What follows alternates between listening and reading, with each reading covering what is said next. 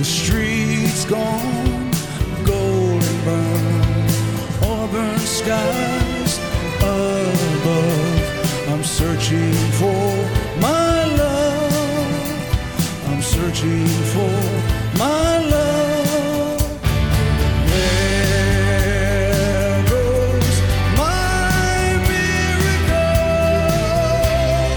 walking away, walking away. There goes my miracle, walking away, walking away. Welcome to the Bladtcast, a very special, intimate setting here. We're sitting out in the old barn here on the Bladtcast property for a Western Stars special Bladtcast. This is a very Bruce Springsteen-centric Bladtcast, and I think that the Bladtcast might be the only podcast out there where you will sometimes get an all Spider-Man episode, an all Kiss episode, an all Bruce Springsteen episode, and who knows what else is destined to be around the corner. I am, of course, Christian Blatt. As always, without me, it's not really the Bladtcast. And here in studio, joined by Ryan Nilsen. Hello, how are you doing today? Of AfterBuzz TV, Yes. who has produced many shows that I've done, but I don't think I've ever actually been on a panel with you. Yeah, we've never been This on a is the panel first time together. to do it. First And time. I think an important topic like Bruce Springsteen seems Oh, I really had great. to. I'm one of the Yeah. biggest Bruce fans ever. Again, yeah, I'm a producer here at AfterBuzz TV and focus on movies like Popcorn Talk. And when I heard there was a Bruce Springsteen movie coming out that wasn't Blinded by the Light, but more of a concert film which that he we'll also directed. talk about in a little bit. We could, yeah. I think I got really excited because he co-directed this film, and I think Absolutely. you know I jumped at the opportunity to come on here and talk about it because I was so eager to see the Western Stars movie. Right. Well, and if we're going to talk about Bruce, I of course have to bring in the big guns, the heavy artillery, all the way from Medicine Hat. My friend Dan Reynish, how are you, sir? Hello, everyone. Hello. You know, I love Christian. I love what you've done with the barn. Yes. It was when you had the all Spider-Man episode here in the barn. I thought just a little bit too many cobwebs. It kind of looks a little bit creepy, but you've really Bruceified the barn. It looks fantastic, and my view from Medicine Hat, Alberta, looks fantastic down. Hello, warm California. We are about to hit minus 20 again in a couple of days up here in Canada, but no, we don't live in igloos. And because you, of course, know how to talk to stupid Americans, you gave me minus 20 in Fahrenheit, I assume, right? Not the Celsius minus 20, because I can't do that math. You know that about me. You don't want to know what these temperatures are. I mean, there's a tremendous storm system hitting the east coast of America right now that is going to shut things down for a couple of days, and we're going to be colder than that. So minus 20 in Fahrenheit is probably close to, let's see, so 0 is 32, so it's going to be very close to about 2 or 3 degrees Fahrenheit. And Dan and I don't know each other. No, but we do know Ryan. No, Ryan, we don't. Hey, buddy. Hey, how you doing? I think we do have a connection though with Springsteen, which is nice. And Absolutely. That just goes to show his incredible power as a musician to connect us. Ryan, you actually graduated from college earlier this year. I am a young buck. And I am 22. We were talking before the show, and Ryan was mentioning that the first time he saw Bruce, that was the Wrecking Ball tour? Wrecking Ball Tour 2012, Right. Jazz Fest New Orleans. My mom's company, instead of having a Christmas party, the boss offered to bring them all to Jazz Fest, and one of them couldn't make it, so they extended me an invitation, eternally grateful for, because I got to see Tom Petty and Bruce Springsteen, and forever changed. I was always a Bruce fan. Sure. But until I saw him live, that's when I actually got it. And I'd say that's the same thing for me, is that I always enjoyed the music. Like when I was discovering music and I'm like, oh, I like this music that's on the radio. Oh, what I really like is the music that's not on the radio, was basically the era when Born in the USA was out. So like that album and Onward was the stuff I was most aware of. You get a little older, and that's when you do the deep digging. Right. But seeing him live just revolutionized everything because. Totally. Dan knows this. I've talked about it before, but when I was an intern on Late Night with Conan O'Brien, I worked up close with Max Weinberg, and let's just say I've been able to come back around to appreciating him as a musician after that experience. Wow. So it took a little bit, but it's great. And Ryan only has a few minutes because there's a lot of content that he has to do. So, Dan, I want him to talk about his experience going to see Western Stars, because when you mentioned it to me, just sort of offhand, conversationally, I was like, you have to come on the podcast and talk about this. Yeah. So you went to go see it. I defer to Ryan. I mean, he probably had to walk a block or two to go see it, whereas I had to drive 3 hours. No, Ryan, you go ahead, buddy. Holy cow, 3 hours. Well, yeah, I mean, so sorry if it sounds like I'm hogging conversation. I do only have a few minutes here until I have to go. That's why we're leading with Ryan, and then Dan and I will get into the nitty-gritty. Yeah, so, again, it's been a heck of a couple of years for Bruce in that he did the Wrecking Ball tour. He's had a few songs and albums come out since, and now he's done the Broadway show for a year and a half, and this is his first solo album since then. And it's the first one in a while. First one in a while. Yeah. So naturally, really excited. And when it came out this summer, I was really fascinated by it because it was so different from all his other work.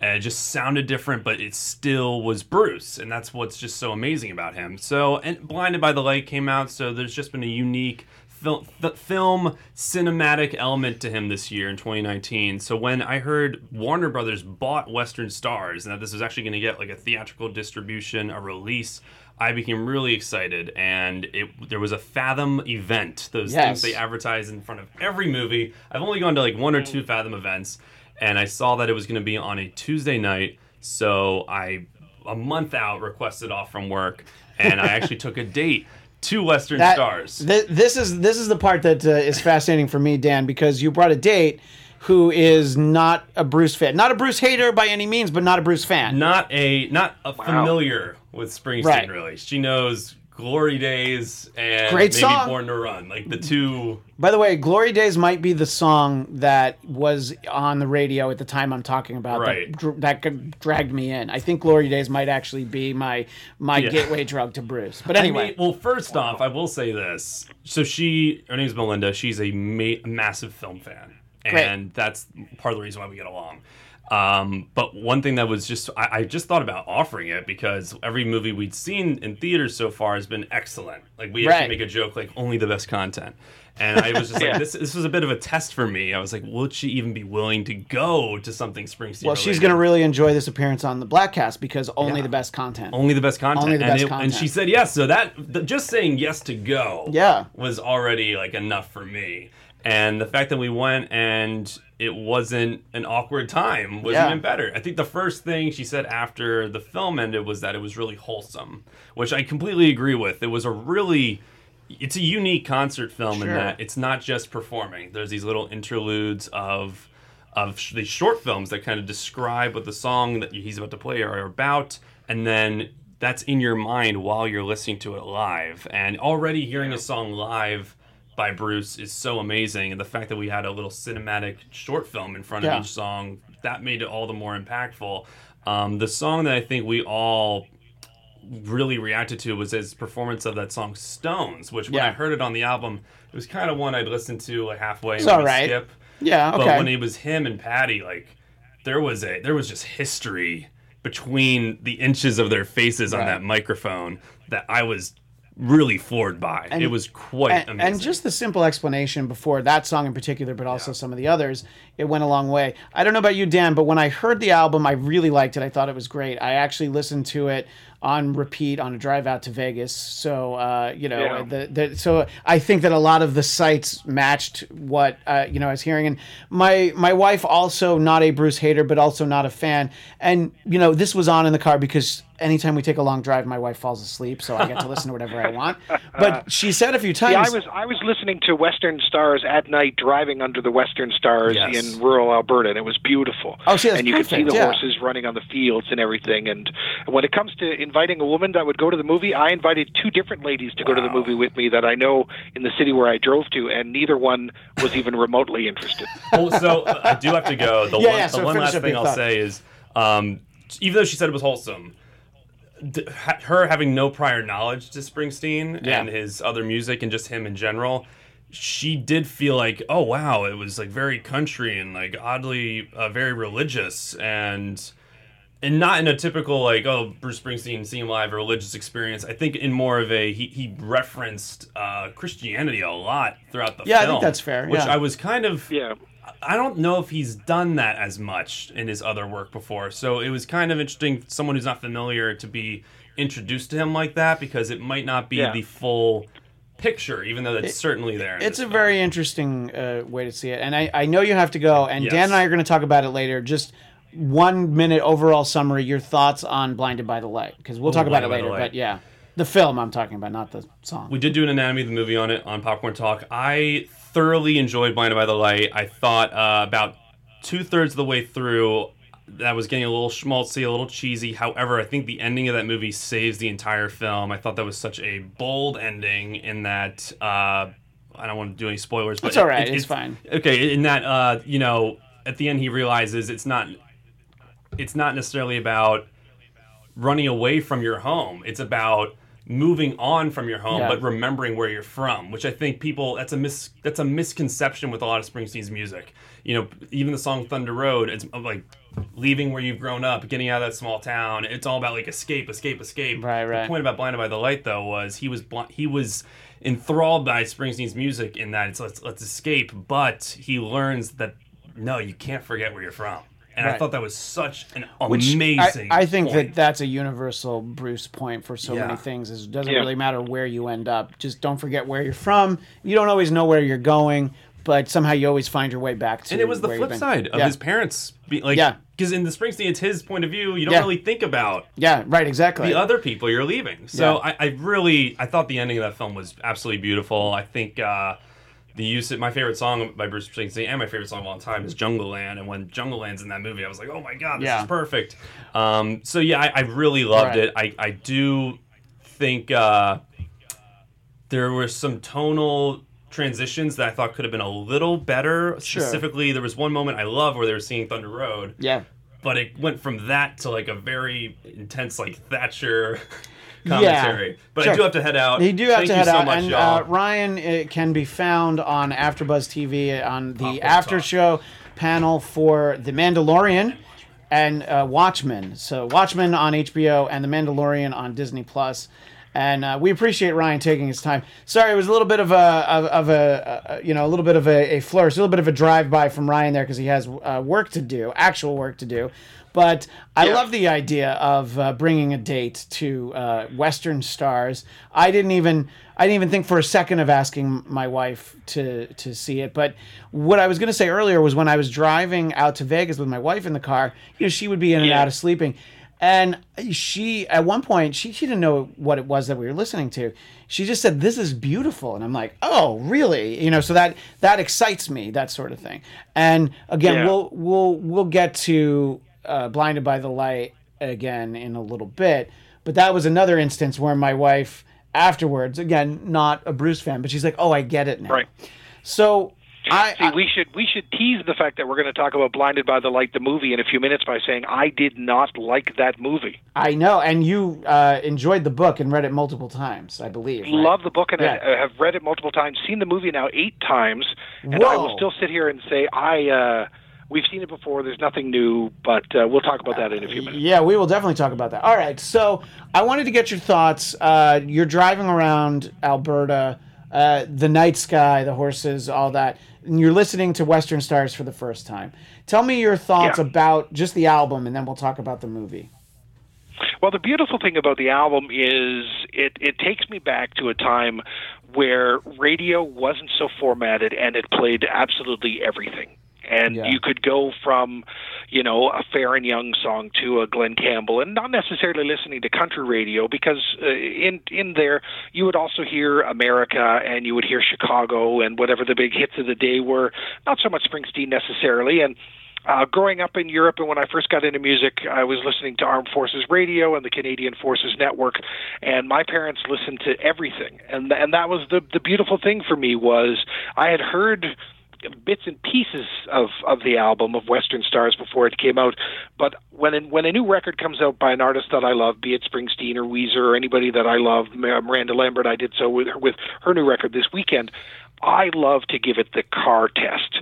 Now, the car test is easily explained, but you really need to see the movie once if you don't know what a car test is. And in studios like the studio that I'm sitting in right now here in Medicine Hat, just like the one that Christian is sitting at there in North Hollywood, studios they're expensive, and they have all the best gear in the world, and almost everything in these studios sounds tremendous.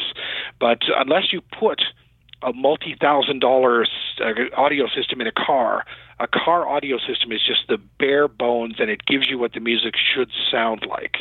And so when Western Stars came out, I was doing a drive here, and I took the Saturday to go and ended up doing it Friday night because I couldn't wait. And just driving around and listening to it, and it was the country sound of the 70s, like I mentioned, like Glenn Campbell and artists like that reminded me not just how much Bruce is a unique artist, but how much he can jump into other styles and still make it sound like his own. And we had heard, I think, about half the album before it actually came out. So There Goes My Baby, tremendous song. We had heard the Tucson Train was the best one. If you haven't seen Little Steven perform his version of that, you need to see that. And so I really loved it because I think the atmosphere of being under the Western Stars and being in Western Canada and driving around in the areas, but having had the experience of driving to Vegas and driving around the Joshua Tree Park where a lot of the Western Stars movie takes place, it's a time and place album, and you're just listening to songs about life and about people. And you can tell in the song that's about the stuntman that Bruce isn't singing about himself. He's singing about characters again. And one of the things that, even though this record was done before the Broadway show, one of the things that the Broadway show did for Bruce was basically push the reset button. He can go anywhere that he wants to now. And for me, this was a beautiful and brilliant first step. Yeah, when Ryan was sort of giving, his overview of the last few years for Bruce, I first of all, I knew he was in a rush, but I also know he didn't get to see the Broadway show in person. Now, you and I both did separately, yeah. But you got to see it. And I believe you got to sit very close, unless I'm mistaken. Yeah. And I was lucky. I was lucky enough to spend an entire month's rent plus to sit in the fifth row, and no regrets whatsoever. No, my story is a little bit more budget friendly. And I can't remember if I told you this when it happened, but my wife was working in New York, shooting Orange is the New Black, and she wasn't going to be home. And I'm like, great, I'm going to go try and see the Springsteen play. And she's like, great, you should go. And I'm in the cancellation line. I'm the second person in the cancellation line, so I feel like I have a good chance. And, it could have cost me, I think, up to $850, because these are face value in the cancellation line. Yeah. These aren't your StubHub prices. Yeah. And my wife was like, whatever, I know you want to go. This might have to be your Christmas present, whatever. And as I'm standing in line, this lady comes up and she says, is anybody by themselves? And I'm like, yes. She's like, I have one extra, but you have to go in with me, because it was those awful printed home tickets, which Dan knows how I feel about those.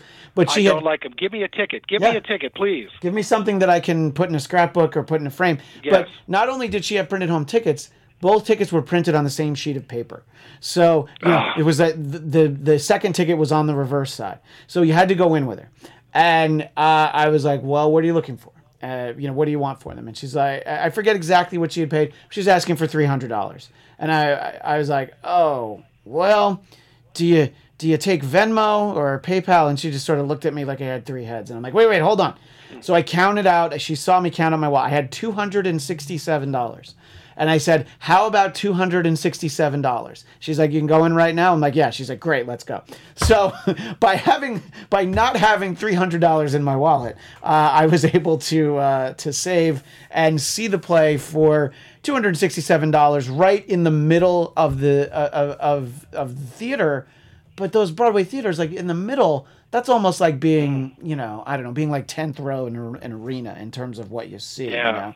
And just seeing him in that setting, and, people who aren't fans of Bruce, I can understand. We're like, wait, so he talks and plays some songs, and I'm like, yeah, maybe it's not for you, but it was so interesting, just the stories, and I loved hearing the songs that way. I loved when Patty came out. The whole experience was so great, and I know it's on Netflix and you can watch it.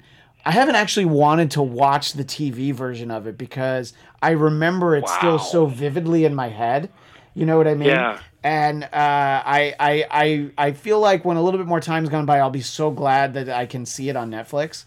But I still remember it so well, and I feel like that's going to kind of tamper with my memory. But talk a little bit about your experience seeing the Springsteen on Broadway show. My experience was earth-shattering, earth-moving at a time when financially I couldn't afford to do what I was doing.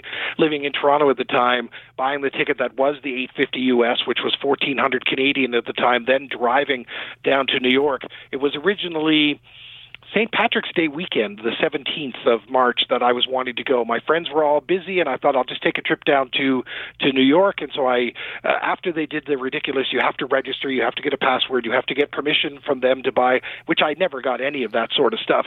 Yeah. And so on the March 17th weekend, I jumped online on the Friday around 9 o'clock to see if there was any tickets available, and there was, and it was the expensive seats, and I couldn't afford it. And so I thought, well, this would have been great. New York City on St. Patrick's Day, seeing Bruce Springsteen on Broadway, that would have been great.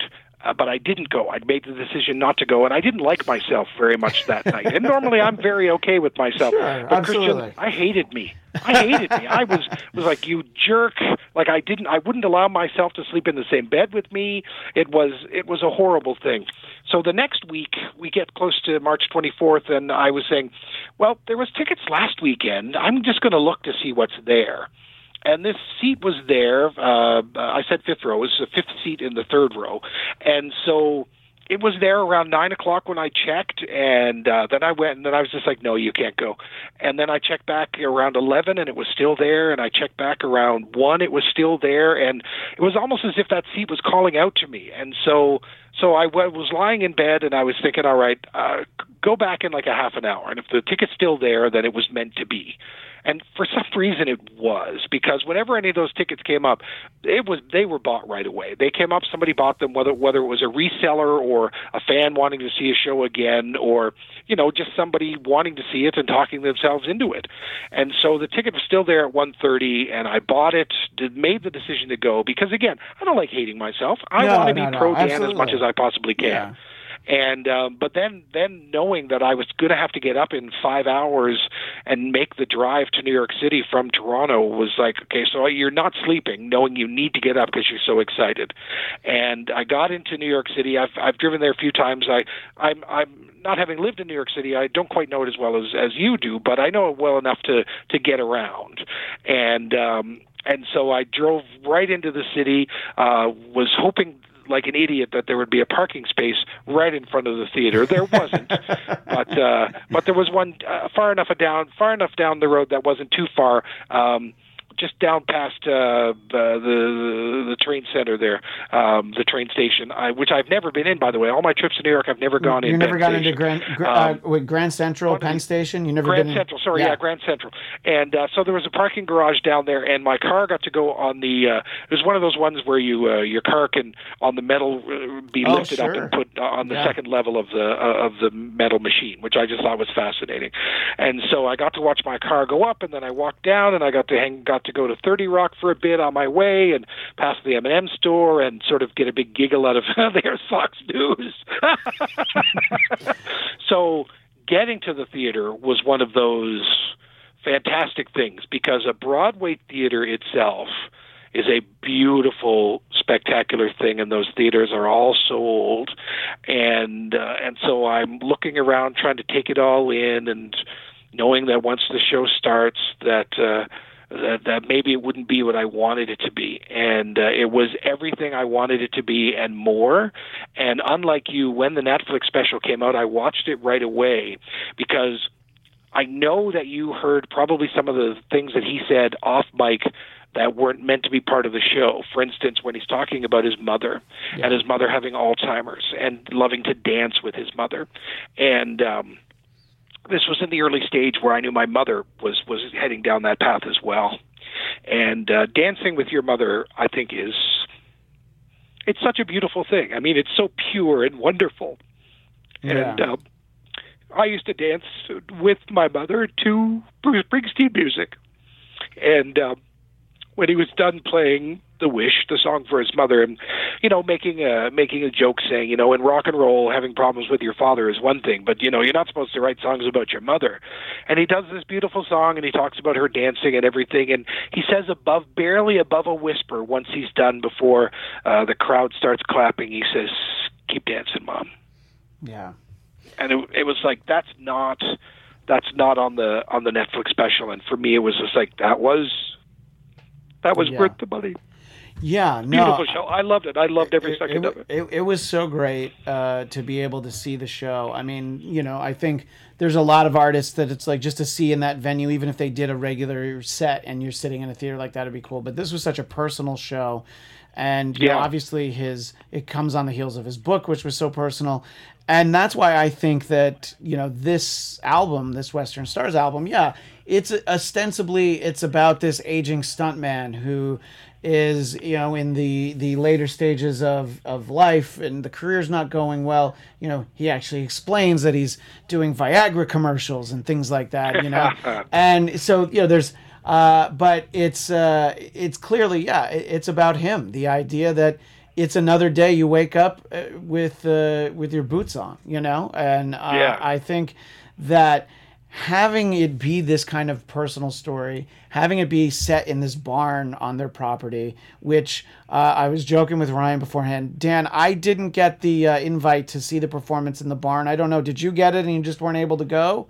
Or I wasn't able to go. I did get the invite. There was had about 30 or 40 of his close friends there. I wasn't able to go because, he and I have only met that one time, but it was nice of them to invite me. I wish I could have gone. And I believe you met him for 12 seconds, but you have a great picture to show it, right? So, the thing about Bruce, and it's a unique thing, and it's funny when you and Ryan, as Americans, and you talk about Bruce Springsteen. Bruce Springsteen, there's an ownership of Bruce Springsteen there, and when you talk to music fans, most Americans that I've met have an opinion of Bruce. Sure. And it is whether it's priority because they love him, or they've never really gotten into him, or they got into him in 82 to 84 when Born in the USA is out, and never really got into him since then.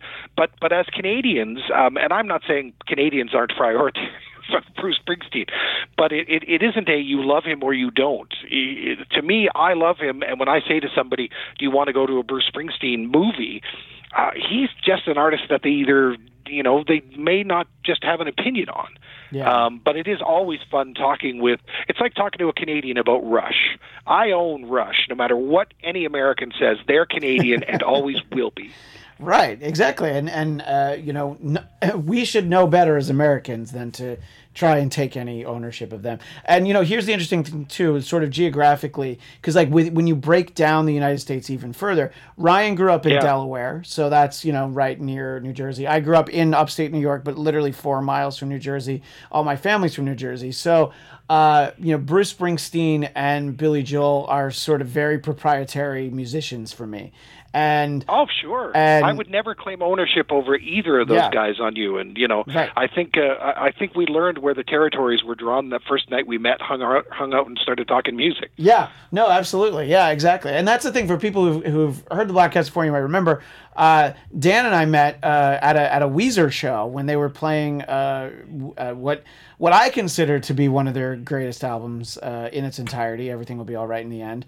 And you had taken a trip down for that. But since then, we've gone to Dodger Stadium. You've actually been in this very studio here at AfterBuzz TV. Love that studio in North Hollywood. Yeah. By the way, the Weezer shows that we met at, that was 5 years ago this week. I know. I thought about that because it was the beginning of November or whatever. Yeah, and it's so crazy to think about that album was 5 years ago. And, but... such a great high point. And you look, we're going to see them again with Green Day and Fall Out Boy this summer at Dodger Stadium. So it'll be full circle. It'll be seeing Weezer again. It'll be at Dodger Stadium again. If you're in town long enough, we can do some stuff in the studio again. See, everything's going to be everything's going to be coming up. Everything's going to be coming up roses, as it were. Everything will be all right in the end. But we'll talk about Weezer when I'm there in July, because we'll see if we can't get the guys to come into the studio with us. But the Bruce thing, the thing for me about Bruce and Broadway, one final thing, was the fact that I had the 4-hour drive to build up excitement for it, and then when it was over. Whenever I go to New York City, I always stay in Jersey. I love Jersey more than New York City, but that's me. And I had the drive back the next day, and I was going to go. I was going to go into the 9/11 museum, which I'd never seen, and there were some other things that I'd wanted to do in New York City. But I just woke up on the Sunday morning, and I took the drive slowly back to Canada to just let the show wash over me again. And again, it was one of those, for those who didn't get the chance to see it, the Netflix special does a fantastic job of letting you know what it was like, just as the Billy Crystal 700 Sundays program that was on HBO let you know how great that play was, which it too was tremendous. Yeah, and I think that, look, both the Broadway show and this Western Stars film are very personal performances. I like that the idea, he explains it, is that he wasn't going to tour for the album, so let's do a live performance, but let's not just, rent out a theater or, some kind of venue and do a one-off show. I mean, they use this space, and I think it's after the credits where they're demonstrating what the acoustics are like there, and one of the musicians claps, and then you just hear the echo of the clapping, and I'm like, oh, no wonder it sounds so good in there. And just doing the show like that, and they were able to pack the orchestra in there, and just like watching, one of my favorite things in watching the movie was the people in the orchestra when it was a song that didn't have the orchestra in it. They're just sitting, like 10 feet behind Bruce Springsteen, getting this very unique concert experience where he's, in front of them, not facing at them, but they're kind of rocking out at the same time, So let's talk about that for a second. Yeah. Can you imagine that? Like I got to sing with Weezer, so I get to see them, but can you imagine watching Bruce Springsteen that close and realizing I am on stage performing now with Bruce Springsteen? Like that in itself, the joy in their faces, and I'm glad you brought that up, the joy that they have, and the camera work by Tom Zimney and Bruce, who co-directed the film, although Bruce has said that Tom was a nice guy and just gave him a credit because he was there all the time. Bruce is not known as the boss for not having opinions. So, but it was an intimate little barn. It is an intimate little barn, and the show itself felt like that to me. Yeah, and so what I was saying earlier is that I liked the album when I first heard it. I had standouts. I think There Goes My Miracle is still my favorite, and I love the version of that in this. But what this did is him talking about the songs and in these little interstitials, and then they play it live in this intimate setting. It really, I don't know, I just had an additional level of appreciation for kind of all of it, and I couldn't wait to just listen to the album version again. Now I know that there's a soundtrack version out as well, and I believe you have that already. In fact, I think you bought that before you were sure you were going to be able to see the movie, right? Yeah, I oddly enough, I had the audio version of it, and I had to pick up my CD version of it this morning before I came to work. But that's a story I won't bother you with. And the song is called "There Goes My Miracle." Earlier, I said "There Goes My Baby," which is the Trisha Yearwood song that sounds almost exactly alike "There Goes My Miracle." But anyway, I had heard it because I'm not a wait person. Like, I want it now. Yeah. As soon as I know it's coming, I want it. I'm not overtly impatient, but I want to hear it. I want to experience it. I want to enjoy it. And the main difference, which you pointed out, is the Patty appearing on two songs. Like Stones is one of those songs that you can sort of maybe spend too much time thinking about if you don't get the metaphor right away. Like, I woke up this morning with stones in my mouth. Those were only the lies you told me. And so it's like, okay, you get the metaphor right away that stones are lies that this woman that he can't trust is telling him. But once you add Patty to that and you just hear that it's just like, there's this woman's voice and she's the one that is lying to him and those sorts of things. So the movie, which I had heard it, and yes, I had also heard the Spam-A-Lot album, and I had also heard the Book of Mormon before I went to see them. Not because I'm trying to ruin anything for me, it's just I want to listen to these things, and I don't always know when I'm going to get to see the plays, the productions, now, see, that's interesting, or the movie. for me, a Broadway show, I will never listen to the album before I see it. And you mentioned the two shows that I've been most excited to see ever in my life, Spamalot and Book of Mormon. And I'm sure it still would have been funny. But my wife listened to the Avenue Q album for like months or even a year before she ever actually got to see it, because she just wasn't in New York, because she was just so excited about it and she had friends who had seen it. So I can see sort of both sides of that. Something like this, I think listening to the live versions from the movie wouldn't have detracted from it at all. And I do love that version of Rhinestone Cowboy, by the way, that is included in the soundtrack version. And that song was one of my jams when I was a kid. It was like a Reynish cowboy. Of course. I didn't even realize it was about you. I should have known. Oh. Yeah. It wasn't originally, but I made it about me. No, because there's not a lot of things that have Reynish in it. Well, you get cards and letters from people you don't even know. I'm sure it happens all the time. And offers coming over the phone. Absolutely. Right. And I really felt like this movie did such a great job explaining the album, but also just sort of explaining what you were watching. And, we talked about the aging film star, but then when he talks about, his time in LA, that he would go to this club in the Santa Monica Mountains on Saturday night, and that's sort of the vibe that they were going for. And I can't say that I know exactly where he's talking about. I don't even know if it's still there, but it reminded me sort of like some restaurants and things that I do know that's sort of like up in Malibu, like way up PCH and stuff like that. And it was just kind of cool to imagine, him kind of going into those things. I loved his story about, because obviously you could do an entire box set of his songs solely about heartbreak, but he's specifically just talking about this girl in New Jersey that broke his heart, destroyed it, wrapped it in a paper bag, and mailed it COD. And so he did the only thing he could think to do, which was get 3,000 miles away from that heartbreak and go to California. And that's not exactly my entire story of why I moved to LA. I think there was a career frustration. I had a friend who was going that I felt like, okay, if I'm going to go, let me go with somebody.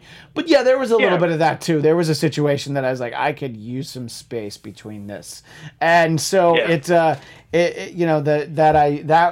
think just it really spoke to me, sort of, that you kind of forget that, sure, he's one of the most iconic, biggest rock stars of all time, but of course, especially early in his career, well, he had all those kind of problems. He moves to LA, but then he runs out of money, so he has to go back to New Jersey. Yeah.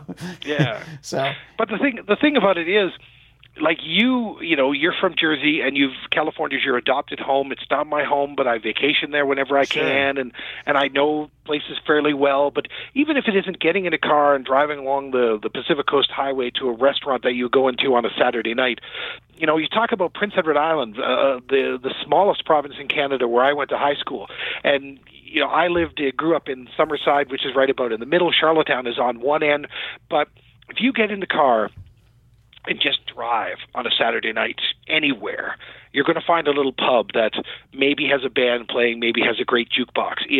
On the Irish Loop in Newfoundland, another great Canadian province, Newfoundland and Labrador, you can get on the Irish Loop and drive around the southwest coast of the peninsula, and you come across places where they have cod tongues and fries, dressing, and gravy, and there's there's a restaurant up near my mother's house, the Sisters, I think it's called, and they always have a bar on a Saturday night, and it's good Irish music to sit and listen to, and they also play other music. And so no matter where you are from in the world, there's places where you can get in the car, drive, and get lost and find these little places. And the universality of Bruce's music and why it relates to so many people has been written about in book after book after book. So there's no point of us getting to it. But if somebody's not a Springsteen fan and they're thinking, oh my God, the way that Dan and Christian, two fans, are talking about, like you went to the last show at the LA Arena. I did, and I make a point of like spending $2,000 to get to and from New York in the span of 3 days to go and see the show. So you and I are huge fans. Yeah.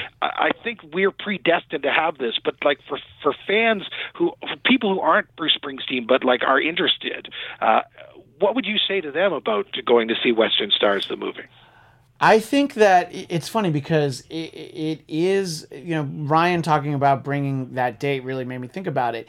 It is a weird entree into the world of Bruce because it is a solo album. It is being performed in this setting, and it's not like if you were to, like when the River was reissued, there was a DVD with it with some performances from Tempe from 1980, and I think you could get a very different experience. Like, just watch these songs being performed at this time period. But I think you would really have an appreciation for the personal nature of the story. And I think even if for some reason maybe the music didn't speak to you, I think him talking about it and listening to the lyrics, you'd feel like, you know what, I really like this guy. I like Bruce Springsteen, and maybe I am more interested in some of the music.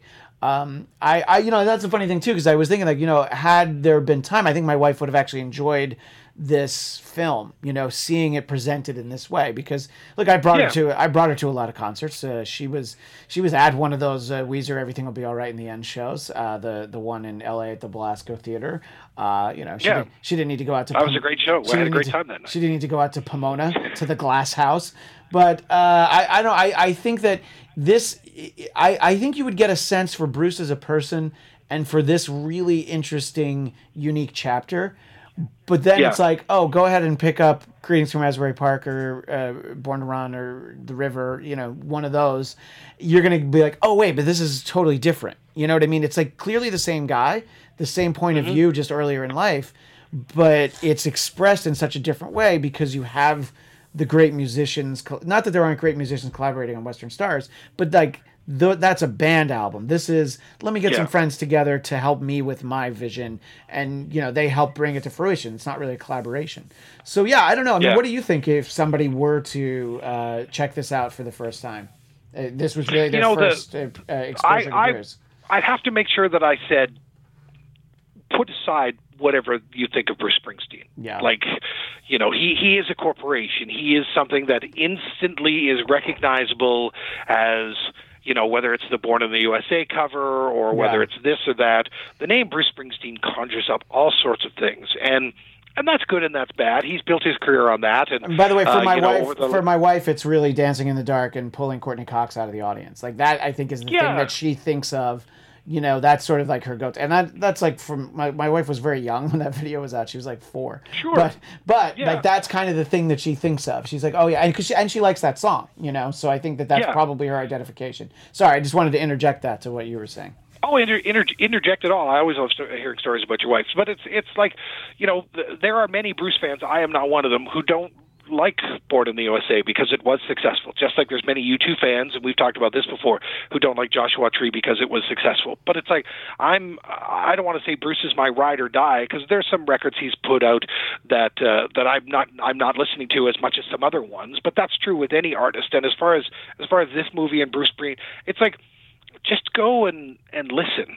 And watch. And I mean, the scenes in Joshua Tree are fantastic. The home movies he shows of him and Patty and the things that he talks about. And I mean, you probably didn't notice how very American the Western Stars movie is, but a few times for me it was just like, oh, he's talking about America here. He's not talking about North America or the world. He's talking about America.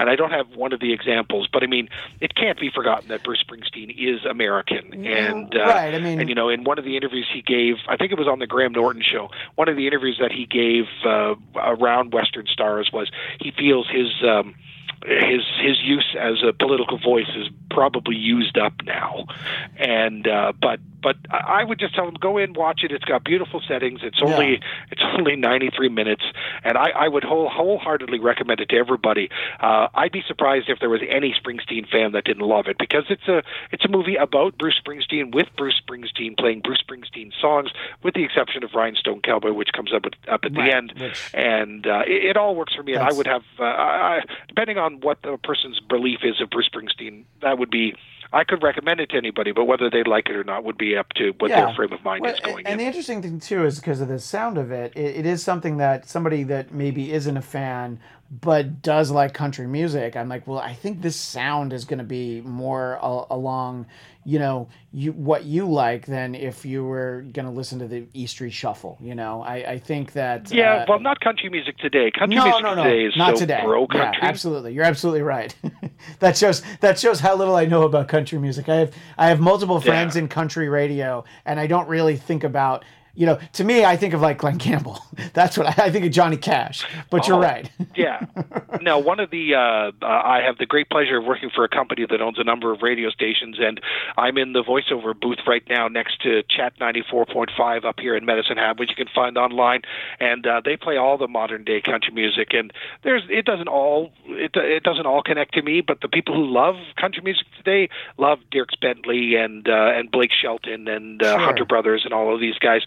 I love Miranda Lambert and Carrie Underwood and some of the other people out there that are making music. Zach Brown Band connects to me, but country music isn't the same today as it was in the 70s, which is where this record is completely and wholeheartedly rooted in. And we're talking about going to see the movie or not, and quite frankly, as far as I'm concerned, I would easily recommend this album. Give it a listen. I'm sure your local library has it available for rent or to borrow, or there's this thing now that the kids use called streaming. I'm sure you could stream it if you want to, but don't stop listening to our podcast right now. Go back to the album and listen to it later. Yeah, you have to stay locked into the Bladtcast. That's the important thing right here. Absolutely. And what you were talking about, sort of it being very American. He talks about America in the beginning, sort of the two sides of the American people, and the barn sort of representing that. And I think, it's because like when they show the car and it has a California license plate in it, that actually puts me in the context of like, oh yeah, it's not about where you usually think of Bruce telling stories about Freehold, New Jersey, and the Monmouth County. It's like it's about like out here and out in the desert and all that. And I think it does a great job, capturing that. We've talked a little bit about the orchestra. I just wanted to sort of talk about it from a filmmaking standpoint.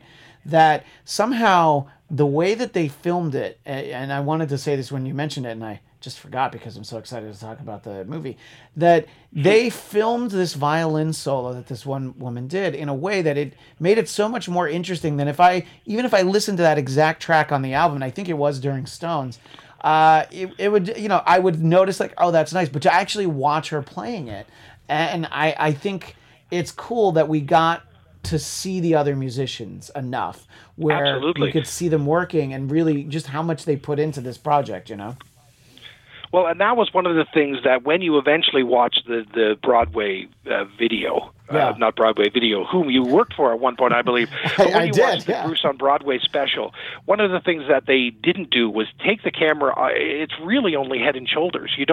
Now it isn't just focused there. You see body, you see moments and that sort of stuff, but you're not watching the audience's perspective of what's happening. Right. You're watching a man's face up close as he tells you his life story. And in that incident, it worked. And I believe the violin solo that you're talking about is in Tucson Train, although I could be incorrect. No, you might be right. But yeah. It was like you watch her, and I mean she's into it. She's playing it's note perfect, and as a failed violin/fiddle player myself, it's beautiful to watch somebody play that instrument because it's so beautiful. And I'm using beautiful a lot because that's absolutely the correct word. Yeah. And I'm not going to pull out the thesaurus to find another one. However, it was for you. Seeing the California license plate, for me, it's like I live in the part of North America that is called the Badlands. I live in the Badlands, and I could go out, well, not right now because there's snow everywhere, but you've seen pictures I've taken up here that look exactly like rural California. Like, this is what it is. And so for me, while it doesn't necessarily feel like home, because I'm from the East Coast and water to me makes me feel like home, it's very familiar to me. I felt very comfortable. The Joshua trees don't feel like home because they're so abnormal and beautiful in their own way. But the stuff that they did in Joshua Tree Park, I swear that's the stuff in the exact same place where my friend Kurs Peterson and his wife and daughter and I stood to take the pictures that I have on Facebook and the social network sometimes. I think they stole our location, if I'm being honest. I think they might be right. And yeah, I mean, Joshua Tree is just such an amazing. I mean, look, you go to a national park, you're going to see something unique, but I don't know there's anywhere on earth that's quite like Joshua Tree. And of course, we brought Felix when he was like a year and a half, so we have like these great pictures of him running around in Joshua Tree and around the Joshua trees and all that. And it's such a great place. And my friend Jeff, who's one of the regulars on the Bladtcast, he goes a few times a year. He has a spot that he likes to just go camping overnight. And I'm not much of a camper, but I love that spot so much that I'm in my mid 40s now. Do I really want to start trying to do some camping? But I'm so excited at the idea of maybe like actually spending the night in Joshua Tree and just seeing what that's like. And then, I could listen to this album while I'm trying to fall asleep. And but anyway, I thought that the movie was great. I really liked it, and I hope people check it out. I thought that we got some great insight into Bruce and Patty's relationship. He sort of glosses over the fact that, look, they had to sneak around when they were first together because he was married at the time, Yeah. But they've been together for 30 plus years. They have kids. So, there's no reason to dwell on that. That was the one thing that stood out. I'm like, hey, why were you sneaking around, buddy? But I love... Julianne Phillips will tell you why he was sneaking around. Yeah, exactly. Well, that was sort of the thing that came out with the book is, I mean, you remember it wasn't that long ago, there was a lawyer in California that was suing Bruce because Bruce reportedly had an affair with his wife. And then the book comes out, and you start to see how through his depression and his sorrow and his sadness and dealing with his father, you start to realize that, and I'm not married, you are, so you know how much a wife means to you. Yeah, but you start to realize just how much Patty meant to him. Yeah. Like you hear people say all the time, oh, she's my rock, she's my rock, she's my rock. But Bruce just turned 70. Would we even have this guy? If he hadn't fought against, and he talks about how he has to fight himself sometimes in the movie. He talked about it in the book. He talked about it on Broadway. But this was a man who grew up with a father that put some demons in him, and just the way that his family was, and the way that his grandparents loved him so much because they had lost a child, and all of that, and so this was a man who could have easily lost Patty if she hadn't fought to be in that relationship as well. And so there's a lot of that beauty that comes up, and it's only through Bruce's time spent with psychiatrists that he's able to be that open with us on stage, in book, and now on film. And I'm really glad that he did. But to the same extent, he's been talking since the Toronto International Film Festival. He's been talking about he's got some good E Street Band's songs written, and over the next couple of weeks, every single member of the E Street Band's solo tour and album commitments come to an end.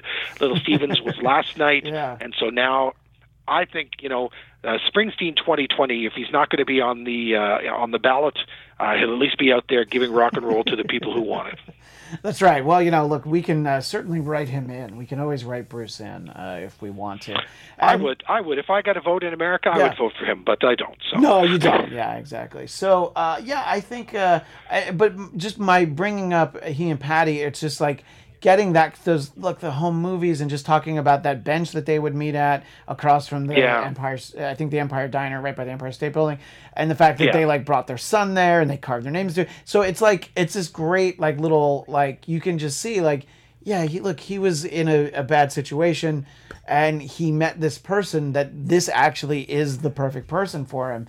And that's coming before you see them perform on screen together. And look, we've seen them perform together many times, even in the Broadway show. But then in this setting, doing these songs, it was great. I just thought it was great. And I wonder what this film is eligible for nomination-wise. But I hope documentary. But and I hope he gets to. I hope he gets to do a song on the Oscar telecast. That's really what I want. That's what I really want to see. The movie will be out the week of December 16th. It comes out on DVD and Blu-ray, and more people will see it in that format. And wherever it ends up streaming, people will see it there in that format. The theater that I was in had 6 people in it, and I don't know if there was a lot of other people you could have talked into going on a rainy, snowy Sunday afternoon in Calgary, Alberta. Well, yeah, there were 3 people in the theater I saw, and they kept like, I don't know, getting out to refill their Coke or something. I don't know. I'm just like where are you going? The movie's really short. Listen, I clapped after every song. My buddy Brian Morton told me that he had been clapping after every song, and it was just like I just found myself clapping as well. I didn't mean to. I wasn't doing it loudly, but after every song, I had to clap. It was a performance. Well, because I know you have to get back to work, I do want to move over to Blinded by the Light, which I had wanted to talk to you about when it came out. I had the naive notion that I was going to get a chance to read the book before I recorded a podcast about it, and then months went by. So I have the book, but I haven't read it. I am looking forward to reading it. But one thing that I like, and was kind of what you were talking about earlier, is about sort of like how you find Bruce. I did like that this, and it's because it's where the book's author's life is set. It is at a time when people are like, oh, Bruce Springsteen, at least in the UK, they were like, oh, that guy from like the late 70s and early 80s. Yeah, we're not into that, So it's sort of like an interesting period where, it was sort of like he was definitely an afterthought, because I think it's 87, 88, which he's still huge at that point, but it's also, it just, you had no idea what was coming. So I thought it was interesting. So you read the book, you loved it, don't like the movie, but you've seen the movie 8 times? I keep, sometimes movies come out that I'll watch and not really like. Yeah. And think, am I missing something? Because every single human being, including yourself, and I know your wife, loved Blinded by the Light. Like, everybody loved it. I got messages from people that I haven't heard from for years, even though we're friends on Facebook. I saw this movie, I loved it, it made me think of you, I thought it was great, I really enjoyed it, and people got caught up in it. And I could tear this movie apart from 30 different levels and talk about the things that bothered me. Sure. And Safaz Manzoor, who wrote the book and worked so hard on the movie, he likes it too, but I mean, he's got a financial stake in it. I don't. Yeah. And the movie itself, I kept going back to there are fantastic moments. Ryan talked about some of the fantastic moments, like when they're singing Thunder Road, and the ending is spectacular, and that. So there's some good stuff in it, but overall, no, it missed the mark. It was trying to be. It was almost as if 8 or 10 different people said, how do we take this beautiful book and make it a Hollywood movie? Yeah. Now, it's not as awful as Last Christmas, in my mind. Last Christmas, out in theaters now, there's going to be people that love this movie as much as Love Actually, but the majority of people are going to see it for what it is. It is a beautiful turd wrapped in Christmas wrapping paper. I have not seen that movie, and I won't get into it, but I have had somebody told me that the ending is terrible, and I needed to know. And I think that people are going to hate this movie, Last Christmas. Absolutely. No, they should. By all means, they should. Yeah. So I can't imagine actually seeing it, in all honesty. But you will have to. It's a romantic comedy. You have a lovely wife. You'll have to watch this movie one day. And I don't say that to be sexist, because men like romantic comedies too. But this movie is the type of movie that people are going to want to watch, because they're going to want to say, is it as bad as everybody says? No. The romantic comedies I see in the theater are only because of my wife. That's what I mean. That's why you're going to have to see it. I love romantic comedies. The only one that I really was able to be like, you need to watch this, and she'd never seen it, was Singles. That's because it's from a very specific time in my life, and I love the music in it.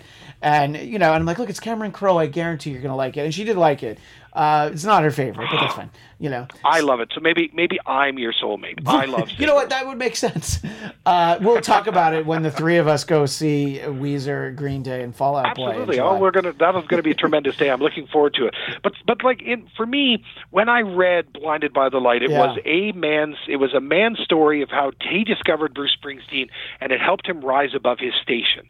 Now, if that's the movie you're making, that sounds like a tremendous movie. But I'll tell you one scene that right from the moment it happened, I thought, well, this is not possible. And so he meets a guy at the school that he's going to for the first time, and the guy introduces him to Bruce Springsteen, and he asks him for more information, and the guy ends up giving him 2 tapes. Because this was in the tape time. He gives him 2 tapes, and he says, listen to this, it will change your world. And then he doesn't actually listen to these tapes for what in the movie looks like a couple of weeks, if not a month later. Yeah. I know. I did have that thought. It didn't ruin the movie for me, but I would have been like, hey, bro, how about those tapes, huh? Can I have them back? His friend never asked for them back, but I remember when a buddy of mine this would have been in Germany, gave me a copy of The Wall and said, you need to listen to the whole thing. And I rushed home to listen to it, changed my life. Yeah. To a different extent, a friend of mine when I was going to high school in Summerside, PEI, gave me a copy of Bonnie Tyler's Total Eclipse of the Heart, the whole album, and he said it was a better record than just the single. And I took it home and listened to it and gave it back to him the next day saying it really isn't. And but it wasn't just because I wanted to give something back. If somebody said this is worth your time, well then I want to respect their opinion and actually go home and give it a listen right away. And while that didn't ruin the movie for me, that was one of the many little scenes that you're sitting there going, okay, the people who are making this movie might like Bruce Springsteen and they might like music, but they don't love it. And so for me, there was too many times where it came across as a movie and not a passion project. And Safraz, the guy, like I said, who wrote the book, for him it was a passion project. And years from now, I hope to sit down with him and say, let's have an honest conversation about this movie. You didn't like it either, did you? You know what? I'm going to bet that he probably likes it more than you did. But I think that if you were to be like, what about these things? He'd probably be like, yeah, you know what? That would have been better. Because, he's still in the mode of selling it because people are going to get it in the end. Absolutely. But by the way, you seeing it 8 times. Is that 8 times in the theater or is it on DVD and I just didn't realize it? It comes out on DVD on the 19th of November. So you've gone to the 7 theater times in theaters. Wow, that's a lot. Okay. It's not uncommon for me to see a movie that much. I haven't even seen one of the Star Wars movies in theater that many times. You know what I mean? Like going back to as a kid. But anyway, there's things that I liked about the movie were how they would incorporate the music and some of the visuals, like the way that, like when he's out, it's definitely a little melodramatic, but when he's out in that storm and then the words were on the screen, I thought it was inventive. I thought it looked really cool.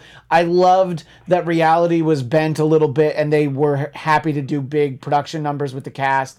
And I was like, yes, don't get too bogged down into like trying to explain them away. Just do that. It's fun. So I was able to have fun with that stuff. My wife, being Chinese American, she was able to kind of appreciate the sort of the ethnic part of the story, sort of the upbringing, look, she's very Western, accommodating parents that were happy for her and her sister to pursue careers in television and the entertainment business. But you still, you still have family members that kind of talk like that. I'm sure she didn't even say this to me, but I'm going to bet that his father in particular probably reminded her of like her great grandmother and people like that in her life, So I think she identified with it on that level. And then, but like I was saying, I just wanted to let Ryan know when he was here, is like after it was over, she's like, oh, I get it now. I don't think that means that, she's looking to come to an E Street Band show with me, and the only reason why I wouldn't try and urge her to do it is because I know how expensive those tickets will be, But if she wanted to, I would be so excited if she actually wanted to. But that's why I think maybe I'll take the baby step of like, why don't you, when Western Stars is out on Blu-ray, it's like, why don't we watch this? Well, see, and if Blinded by the Light serves as an introduction to some people into the world of Bruce and why people get so obsessive and just enjoy his work so much, then that for me is fine. But it's like I'm going into this movie as a 40-year Springsteen fan who loved the book and didn't get along with my father the way Bruce didn't get along with his father, but found closure in the end. And in the end, with my father, there was nothing left unsaid, and I thought that was great. But when you watch I'm trying to appeal to my father's story, and you look at how much better it was done in Bohemian Rhapsody, and forget the fact that it's the same Pakistani family or any minority family. Yeah, absolutely. It's a father and a son trying to find a common ground to get along with, and in the end, you hope that the father can learn to live with whatever the son had. My father was a military man who wanted my hair cut short and wanted me to be in the military, and it just wasn't what I saw for myself. I wanted to play music and share ideas, and that led to the way that I was. And so the fact that, I'm a television anchor now, and I do radio sometimes and those sorts of things, but I'm a storyteller, and that's who I am, and my father learned to accept me for who I am. But when you watch the movie, when you watch Blinded by the Light, even though I knew the story, it was so cliche that they were going to be friends in the end. And that's all I'm going to say about the end of the movie, because that's already for me too much of a spoiler. But there's a couple of other things that happened, and it was just like I didn't buy for a second that the way that movie ended would be how their relationship as father and son would end. I didn't buy that. I didn't buy it for a second. But I like the fact that maybe they got along. So unlike in Bohemian Rhapsody, where it made sense to have them standing off to the side at Live Aid. Yeah. Well, so to me it was just like it didn't seem real. It didn't seem true to the book. And as I said earlier, the people that made the movie made Bend It Like Beckham, and to me there wasn't a wrong moment in any of Bend It Like Beckham. There wasn't a wrong moment. It was genuine and unique, and it was a beautiful movie, but they didn't make Blinded by the Light with the same passion. Yeah. No, I agree. And if anybody sees it and loves it and tells me that I'm wrong, that's fine. You have your opinion, I have mine. I'm probably going to watch the movie again a couple times next week when it comes out. And here's the thing, too. Somebody who loves the movie is probably not going to see it as many times as you, so I don't even know what that means. Well, that means I have way too much time on my hands. Well, yeah, exactly. So... in any case, I thought that, I don't know, I think that I like the story, but yeah, it's certainly not perfect. And I don't know, I'm interested in seeing it again, but we don't have time to go into it. But you mentioned Bohemian Rhapsody, and I hated that movie. I could and not. I get that. Yeah. I get that you hated Bohemian Rhapsody, and I can tell you right now the reason why I liked it and you didn't like it. Tell me the reason, and I'll tell you if you're right. I'm older than you, and I grew up with the music, and the music means everything to me. The music is great in it. I didn't like when it's like they pretended that the band had been broken. Like, I usually don't care if you brush over history, but when you radically alter the story in Bohemian Rhapsody is all wrong. It's absolutely all wrong. There's so much they made. I loved the performances. I liked seeing the music and hearing it on the screen. I loved. Some people have talked about how unnecessary recreating Live Aid is. I'm like, sure, it's unnecessary, but man, it was cool. I really liked the way it looked. It was very cool. Yeah, and I know the Blu-ray has the whole performance because they didn't do all the songs in the film itself. So I think that's really cool. No, but it was just like when you pretend that like they came back together for Live Aid, and when in actuality they had just been on tour like a month earlier. And like, you want to give it the weight of, he knows he's HIV positive, which by all indications he did not at that point. And I get it. You're telling a story, but I'm like, these are such significant things.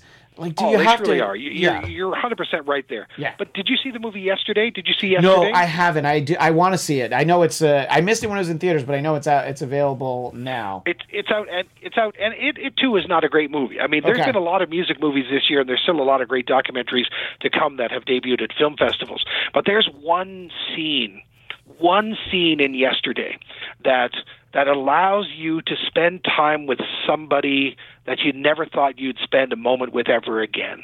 And to me, that's a little bit what Bohemian Rhapsody did. It was just like, we miss Freddie so much. He would have been so great in the 80s and 90s. Yeah. And so just having the opportunity to spend time with him, even if the story is wrong, I appreciate it, and I really liked it. But I'm normally the picky person saying the history is all wrong. But in this instance, no, I loved it. I really loved it. I think Rami Malek was great as Freddie Mercury, and the other big problem I had is that it is very clearly produced by the other guys in Queen, because they're all, Boy Scouts in this movie, and they're all like... Yes, they are. And I'm just like, I feel like this is probably very inaccurate. I would have... And, look, I can understand Sacha Baron Cohen getting at... How great would he have been as Freddie Mercury? But I can understand him being like, this isn't the movie I signed up for. I didn't want to do a puff piece so that, when Queen plus Adam Lambert go out on tour, they can play in larger arenas, which, by the way, they did. That's exactly what happened because of that movie. They were playing stadiums instead of arenas. And look, knock on Adam Lambert. Let me ask you one more question before I throw the agenda back to you. Did you see Rocket Man? Did you see Elton John's Rocket Man? No, that was one that I got some really bad feedback from people who hadn't seen it. And look, I don't get out to the movies as much as I'd like because we have two kids. Of course not. So I was excited. I love Taron Egerton. What I liked is that he sang the songs in the movie. So I wanted to see it, but then I had enough people tell me that they weren't blown away by it that I'm sort of waiting to see it. What did you think of Rocketman? Well, first off, don't go see it or watch it or view it without knowing going in it's a musical. It's not a movie; Right. It's a musical. Right. And but imagine a musical about Elton John, produced by Elton John. Yeah. And so while they do show it warts and all, it's still Elton John's version of Elton John's story. Yeah. And I was never even for a moment, and I love Elton John, I love the music, but I was never even for a moment remotely engaged by that film. No, that's interesting. Yeah, that's kind of the feeling that I got. And I knew it was a musical and all that. By the way, who would have been a better subject for an actual biopic than Elton John? I mean, his life would have been fascinating, you know? You could have just told his story. Eventually there will be a better biopic made about Elton John, and we'll see what kind of warts come out in that one too. You could just tell his story in the 70s in one movie. You could do a trilogy and have it be great, but so that's why I kind of stayed away from that one. But look, we're getting more and more of these and we will biopics. Continue to. Yeah. Other than Marvel films and DC attempts to be Marvel films, music movies. There's probably 15 or 20 being greenlit right now. There's documentaries on Robbie Robertson and the band. There's a David Crosby documentary that's out there. There's a Joan Jett documentary that's out there. There's so many that are out there, and there's so many that are coming because of the fact that Bohemian Rhapsody not only made money but won awards. And for me, I'm looking forward to every single, usually Sunday nights I'll watch a documentary or two. I can't wait to see all of these. And to those there in Hollywood where Bladtcast originates, North Hollywood or otherwise, make more movie biopics, but do them not just as passion projects, but put your passion on the screen. Yeah, no, I definitely agree with that. I think that's great. And, you know, the ESPN sports documentaries, those 30 for 30s, a lot of times the director of them is somebody who's very passionate about the team or the game that it's about. You know, I like when you pick people who are really fans. And I would say that I would agree that I got that impression from Blinded by the Light, that everybody was just, you know, you maybe had some people who did like a Wikipedia, grabbed the greatest hits and felt like they were ready to go in terms of making the movie. Well, Dan, we could talk about movies and music and movies that are in music movies, all of it. But I know you have to get back to work, and I do. I have a newscast I have to produce that will be on the air in 3.5 hours. And we have to find our lead stories for today. And it can't just be that it's cold, because I think that's every day. So at least right now. Well, we're in what's called right now a Chinook, where we have 2 warm days in between 2 days where the temperature is close to 4 degrees Fahrenheit or minus 20 degrees Celsius. And you posted on social media that something that I hadn't thought about in a while. You were choosing which windshield scraper you were going to buy, and I will tell you, I haven't owned one of those for quite a while now, but for a long time because I drove out here, I had it in my car for years, and people would be like, "What is this brush with this plastic thing on the end of it?" I'm like, "Oh, if you ever need it, you'll be so glad you have it," you know. But listen, any time I've driven my car in California, people ask me why there's a plug on the front of my car. Why is there a And plug? for those that don't know, you plug your block heater in so it stays warm overnight, so your car will start the next morning when it's minus 20 for 5 days in a row or more. Wow. See, I mean, I didn't grow up in that kind of cold, but I did grow up where you'd go outside and start your car and go back inside before you actually got into it so that you weren't freezing. And I visited friends. A friend of mine, she was married to a guy in the Marines, and they were stationed in Yuma, Arizona. And this was the first time where I saw the reverse of that, where you'd go outside, start your car, blast the air conditioning, because you would melt if you got into your car. So it was the reverse of what I grew up with, you know. It was just like you have to It shows how far away removed you are from all of this. You don't go outside anymore. You have an automatic car starter. Yes, it's and true. You start your car by remote. That's a remote that's attached to your keychain. You start your car in the morning about 15 or 20 minutes before you go outside. You don't actually go outside anymore. My God, live in a cold world. Why don't you? Why don't you? Well, Dan, I always appreciate having the time. I'm looking forward to your rock and roll road trip this summer with Weezer, Green Day, and Fall Out Boy. I'm going to be honest, I'm probably going to hit the merch table during Fall Out Boy, but maybe you feel... Absolutely. Yeah, I think I'll be able to hear... And that's the funny thing, too, is because I think they have 3 songs that you'll usually hear during Major League Baseball, at least commercials and things like that. Oh, that was... I'm sorry, that was the final thing I had to talk to you about.